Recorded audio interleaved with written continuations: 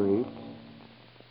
This is T4Y, opening the doors of the Mystery Playhouse for Peter Lorre. Tonight we bring you a superior story of crime and punishment by Freeman Wills Croft. It's called The Level Crossing. 5 years ago, Duncan Thwaite stole 1,000 pounds from his firm, and only one man knew it. And for 5 years, this man, John Dunn, had blackmailed Thwaite. This afternoon, when Dunn called on Thwaite for another payment, he didn't know that the other man had murder in his heart. Yes, Dunn? I'm sorry to trouble you, Mr. Thwaite, here in your office, but I'm in difficulty again about my son. Your son? Yes, he's got into more trouble, and he must produce 500 quid or he'll get run in. I was wondering, Mr. Thwaite, if maybe you could help me. The devil with your son. Can you never say straight out what you want? Oh, straight as you like, Mr. Thwaite. Just 500 quid. It ain't much from one gentleman to another. 500. You wouldn't like the moon by any chance? Oh, come now, sir. To a gentleman like you, 500's a mere nothing. You ain't surely going to make a difficulty over a trifle like that. You needn't think you're going to get it from me. A small sum I could manage, but not 500. 500, Mr. Thwaite. You wouldn't cheat a poor man out of his bit of money. Don't be a fool, Dunn. I paid you something like 3,000 the last 5 years, and I'm about fed up. Don't push me too far. Too far, Mr. Thwaite? Why, I wouldn't put you about. Not for the world, I wouldn't. I'd never have mentioned this trifle if I didn't know you could oblige with ease. Oh, I could oblige, could I? But since you know so much, just tell me how. Well, I wouldn't have presumed to suggest it, Mr. Thwaite, but since you asked me, sir, what about postponing the new house?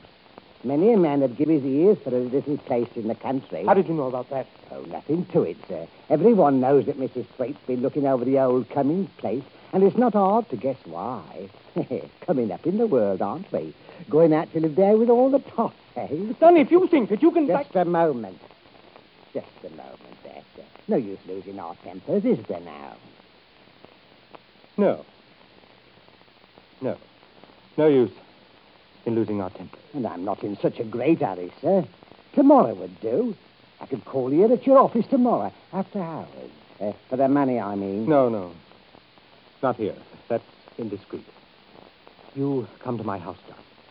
You come to my house tomorrow night.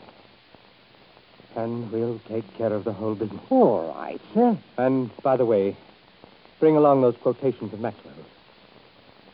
No harm to have a reason for your call.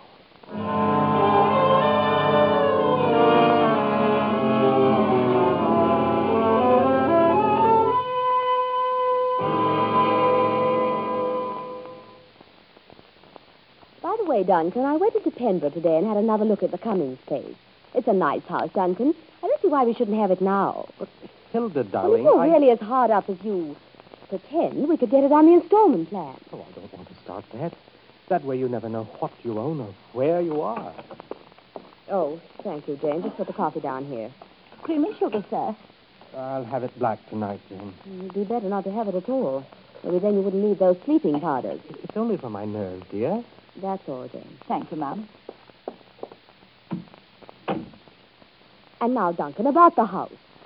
You don't want it, perhaps, but what about me? What about my living in this shabby neighborhood? Before I married you, I always lived in a really fine place. Why, I'm ashamed to ask my friends here. I tell you, I feel it. What's more, I'm not going to stand it. I know all about it, Hilda. I know it's your due, and you shall have it in time, but, we'll have to wait. Believe me, I haven't the money. I don't want to pry into your secrets, Duncan, but I'll tell you this. If you don't buy that house, Well, you could at least meet the first installment. Hilda. Yes? Hilda, why do we always have to do this, to talk like this? When we were first married... Duncan, I've been most tactful. The perfect wife, really. I've never asked you about various rather considerable sums of money. Those expenses you have periodically. You know very well this has been going on for years. What's the use of talking about it? By the way, if this clerk of yours is coming here tomorrow evening, I shan't be home. I'll be using the car, so be sure to leave the keys. You must have them. I haven't. Yes, they're on the ring with the others. Dear. Yes? About the house. I may have a plan. Would it make you feel happier if... Well, I mean, if I were able to turn up the money, and then... I mean, maybe things can be better with us, Hilda. Perhaps, Duncan, perhaps. One never really knows, does one?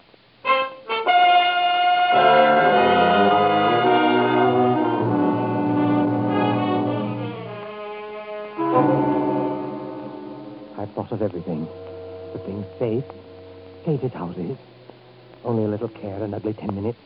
And once more, I'll be a free man. John Dunn. Die. Oh, that's him. That must be him. Jane? Yes, sir? Jane, I expect that'll be Mr. Dunn. He was to stop by on business this evening. Yes, sir. Show him into my study, Jane. And I won't be needing you any more this evening. Unless I work late, I might ring for some coffee. I shan't be going out this evening. Yes, sir. Thank you, sir. No, I haven't forgotten anything. I couldn't have forgotten anything. Oh, my watch. I almost forgot my watch. I've got to set it by the clock. There. I can't slip up now. If I just don't let myself go into a funk. Mr. Dunn to see you, sir. Good evening, Dunn. Good evening, sir. Oh, it's those Maxwell quotations, I suppose. Yes. We'll do them at once. Get them out, Dunn. And I'll initial them. No use in taking half a precaution. You came here to get them dealt with. Well, we'll deal with them. Here they are, sir. Mm-hmm. Yes, that's right. Yes, Dunn, that looks quite all right. I'll initial them just as they are. Yes. Going fine. They'll find these business papers on him. I'll say he came out to get them initialed. Good. Now that's out of the way. Now about the other matter. Time for the drink. We'll just have time to work. By the way, have a drink? Well, No use in quarreling, even though we've got unpleasant business to do. no, thanks. I'll not take nothing tonight. What are you afraid of? Think I'm going to poison you? Oh. Here. Take the decanter. Pour out the same for both of us. That's right. Now, look here, Doc. There's not a bit of use in your talking about 500 pounds. I simply haven't got it. And that's all there is to it. I told you that already. All the same, I'm anxious to meet you. How would this do? 50? You always will have your little joke, Mr. Thwaite. Don't be a fool, Dunn. Take 50 and go away and be thankful. 500, Mr. Thwaite. My son, I mentioned But to you. confound it, old man, haven't I told you I can't do it? If you don't believe me, look here. Look at my bank book. Balanced as of today. Look at the date. A book, Mr. Thwaite? Oh, you surprise me, sir. A man with your skill in juggling figures in books. Why, I seem to recall a little matter once... Go right ahead, old man. You're making my job easier for me. Go right ahead. The drink ought to be starting to work by now. Oh, I've got to keep talking. Well, I've made you an offer. But I tell you seriously, Dunn, if you don't take it, you'll get nothing. I'm going to end all this. And may I ask how?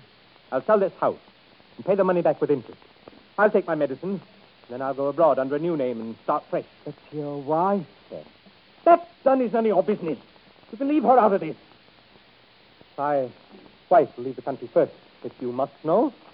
She'll be waiting for me under the new name when I get out. 2 or 3 years, it can't be more. So you'd better take your 50. Later, I'll make it 300 a year. Oh, no, I think the drink's beginning to work.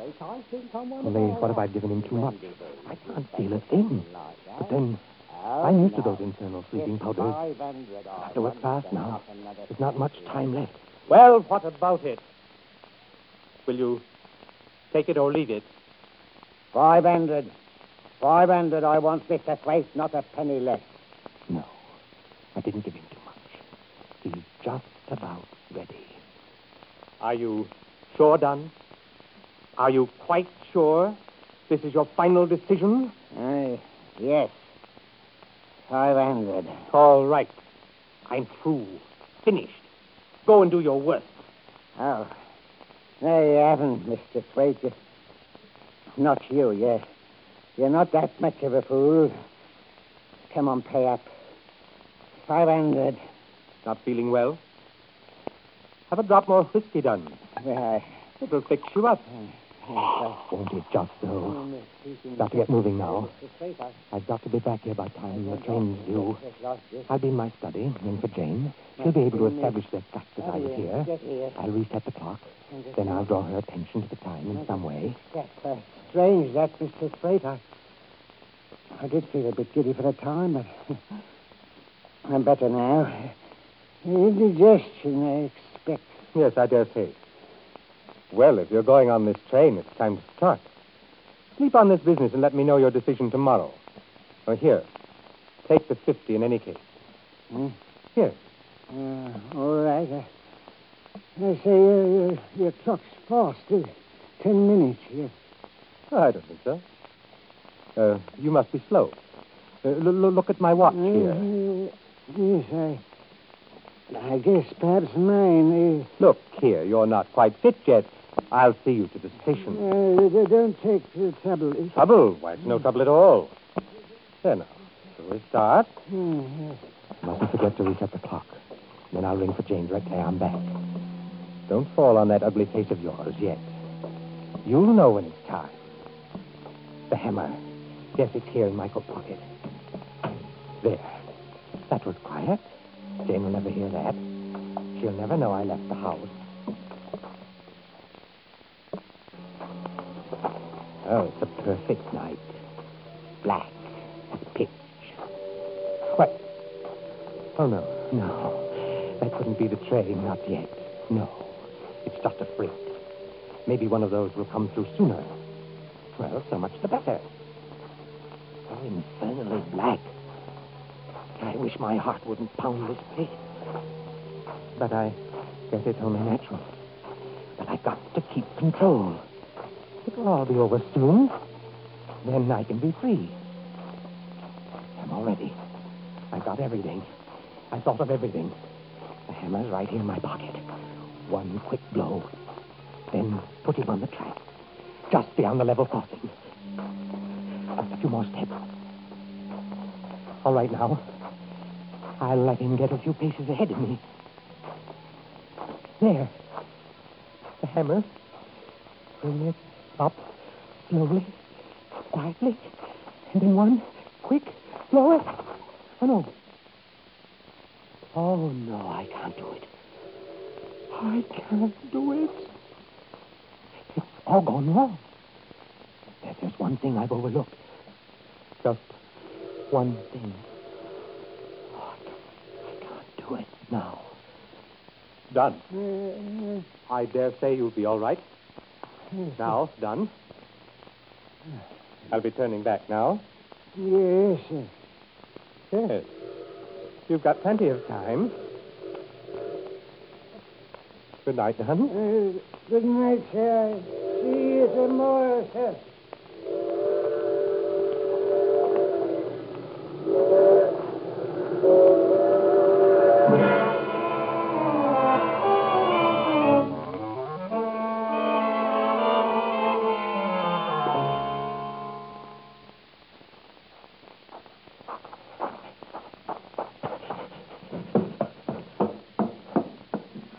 Jane! Oh, Jane! What's wrong with the girl? She's taking forever. Why didn't she come to the door? Oh, it's you, sir. Thank you, Jane. I went to see Mr. Dunn at the train. Will there be anything more, sir? Coffee, perhaps? No. I guess I'll just go off to bed now. You can close up. I've had a rather tiring day. Good night, sir.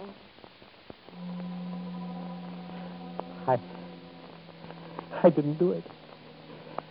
I'm not a murderer. Oh, I must have been crazy. I've had to live all my life, remembering, afraid of my own dreams, afraid of myself. Oh, nothing could be that bad. Nothing that can happen to me now could be that bad. At the last moment, I was saved. I'm saved. I didn't do it. I'm not a murderer after all. I'm not a murderer.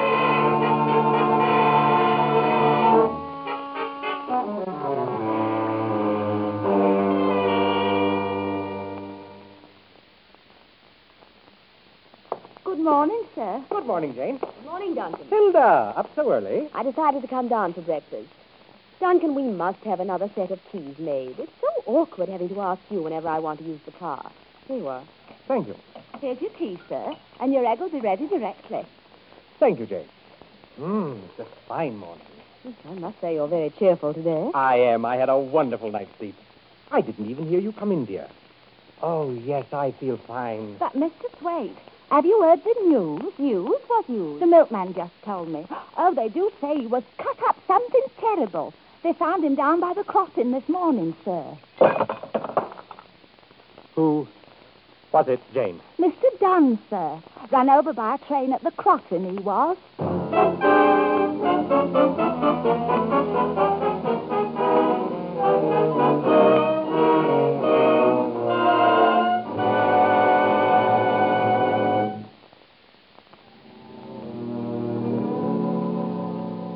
After hearing the momentous and not altogether unwelcome news that the man who had been blackmailing him had met with a fatal accident at the railroad crossing, Duncan Thwaite hurried down to the scene of the tragedy. The body was already moved, and the police were in charge. Sergeant saluted as Thwaite appeared. Sad affair, this, Mr. Thwaite. You knew the old gentleman, didn't you, sir? Knew him. Of course I knew him. Why, he was with me last evening going into some business. It must have been when he was leaving me that this happened. It's awful. It's given me quite a shock. Oh, accidents will happen. Yes, I know, Sergeant, but I feel a bit responsible about it. Dunn had to drop too much, and I thought it wise to come out to see him saved at the station. The cold air seems to make him all right. So I turned back before we reached the crossing. I see. Well, there'll probably be an inquiry, sir. Inquiry, Sergeant? Routine, of course, sir. Oh, yes, of course. Purely routine. Naturally. Purely routine.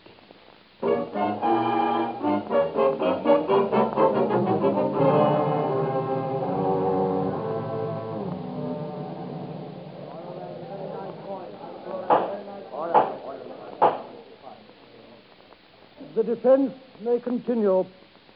May it please your lordship, I should like to point out to this court and the gentlemen of the jury one last and very vital fact. My client, Mr. Duncan Thwaite, went quite openly to the railroad crossing with the late Mr. Dunn. Mr. Thwaite made no attempt to conceal that action, either from his servant or the following morning from the police. A murderer gentleman does not openly admit, nay, advertise his presence at the scene of a crime. It's clear, then, that this was no crime. This regrettable tragedy was an accident, pure and simple. Crown's witness, Your Lordship. The Crown may proceed.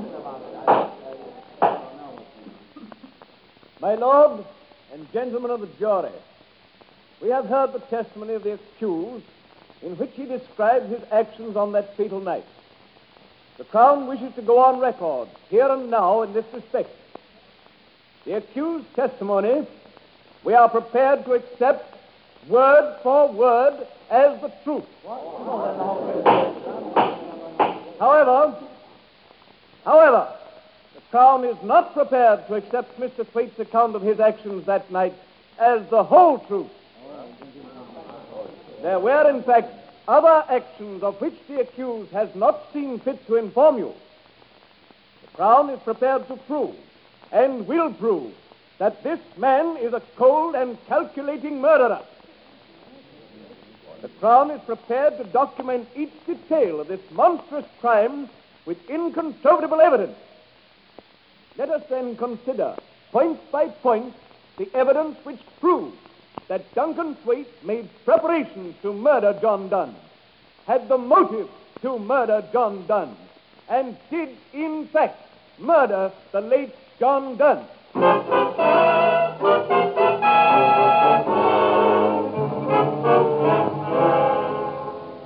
First, the post-mortem examination proves that John Dunn was drugged by sleeping powders similar to those in possession of the accused. Second. Yes, I did notice the clock in the study just before dinner. It was correct then, sir. But when I showed Mr. Dunn in, it was 10 minutes past. Third, this paper, found among the effects of the deceased, was left in a sealed envelope and refers in detail to certain fake ledger entries made by the accused some 5 years ago. Fourth, on various occasions, withdrawals of considerable sums from the bank account of Mr. Duncan Thwaite were followed by the deposit of identical sums into the account of the late Mr. John Dunn. Fifth, The engine wheels was covered with it, Governor. Patches all over they was, with blood. and sixth, the hammer bearing Thwaite's fingerprints found in the pocket of the coat he wore that night.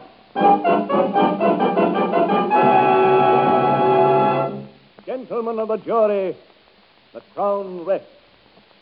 I ask you to bring in the verdict of guilty of premeditated murder. In the face of the evidence, you cannot do otherwise.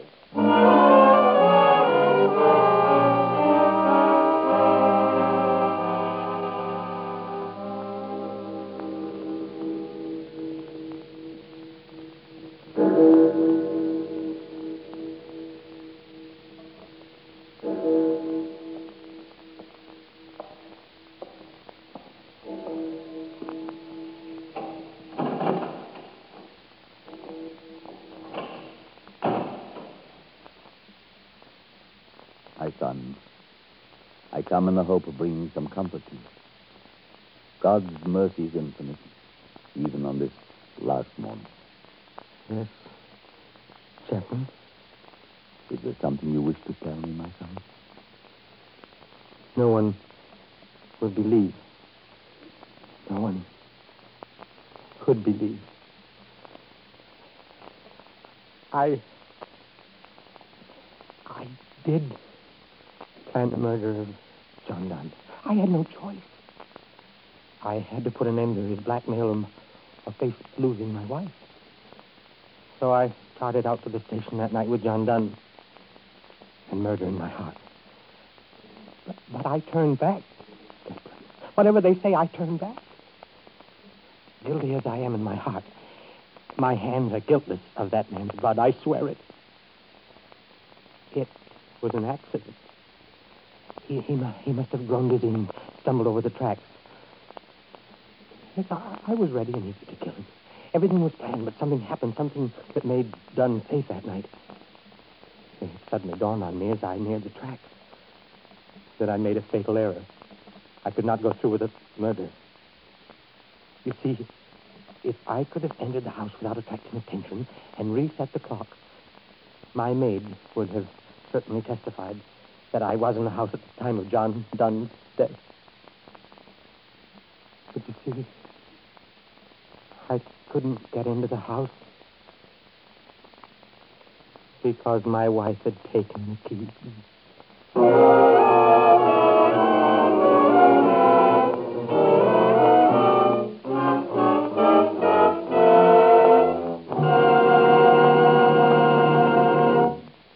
That was The Level Crossing by Freeman Wills Croft.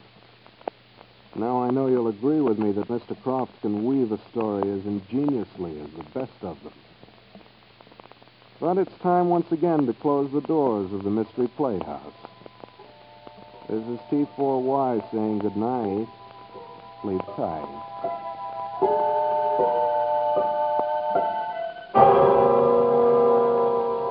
This is the Armed Forces Radio Service.